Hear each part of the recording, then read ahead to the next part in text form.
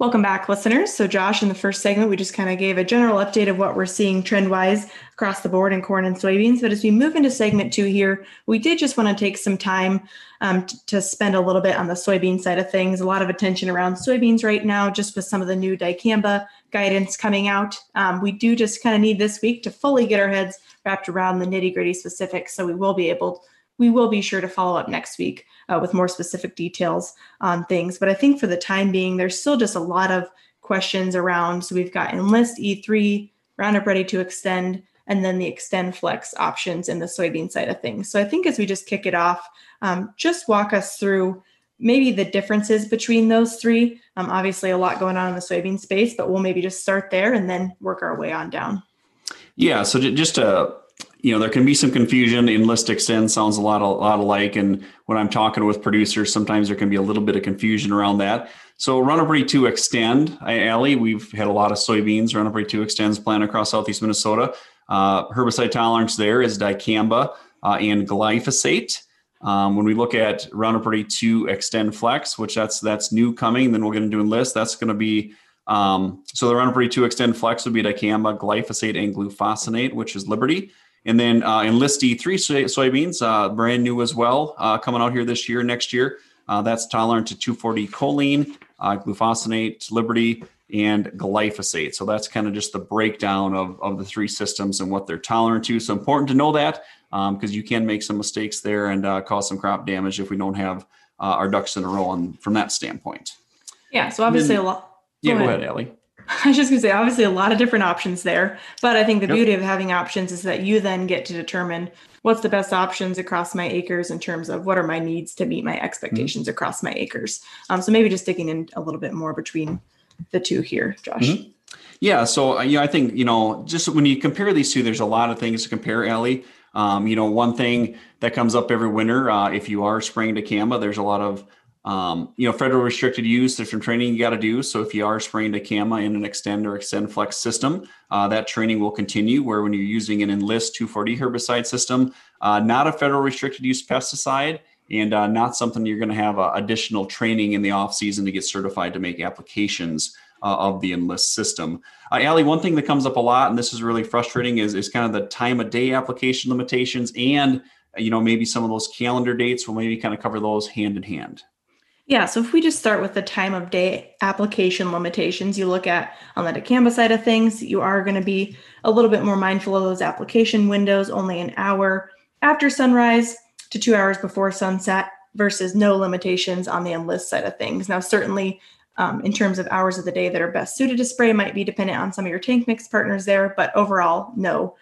Not a time of day limitation there. So as we move into just general application window in soybeans in terms of crop stage, currently Enlist, you can spray up to that R2 stage versus on the dicamba side of things. Currently, we had that 45 days after planting or R1 growth stage, whichever came first, with then states also having that specific date cutoff. So a lot of variability dependent on which state you're in. Yes. And in the state of Minnesota, we've had that June, I'm just going to use it, the June 20th cutoff date. So that's been the cutoff for dicamba, where with 2,4-D, there's no calendar date. We can base that strictly off the stage of the soybeans, that being up to R2 stage. And that's kind of a nice thing to have, where if you're doing some beans after vegetable crops or double cropping, you can push that well into July before they're going to hit R2, which that's a really nice benefit along the way.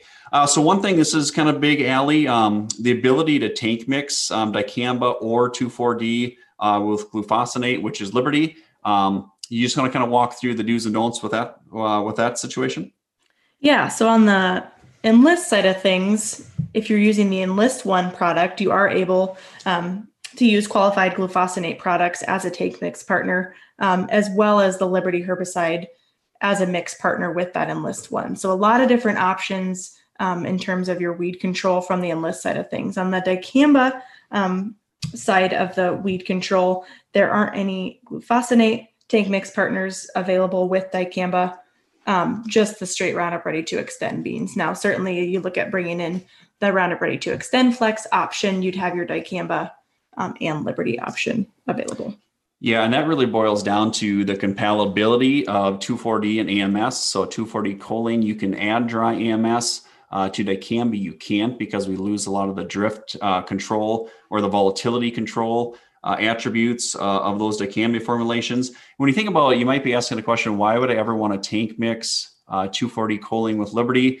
And the one thing we've noticed that in some situations, if we get into some bad weather or if the water hemps just get a little bigger than we'd like to have, that's a situation that you can tank mix 2,4-D with Liberty. And that's been a combination that's been really strong on knocking down some water hemps that gets just a little bit bigger on us. And that's something we'll talk a little bit more at some of our winter meetings as well, Allie. And then the other thing too, Allie, this is kind of important when you think about things that are downwind and sensitive crops. So when you think about soybeans, that is a sensitive crop to dicamba.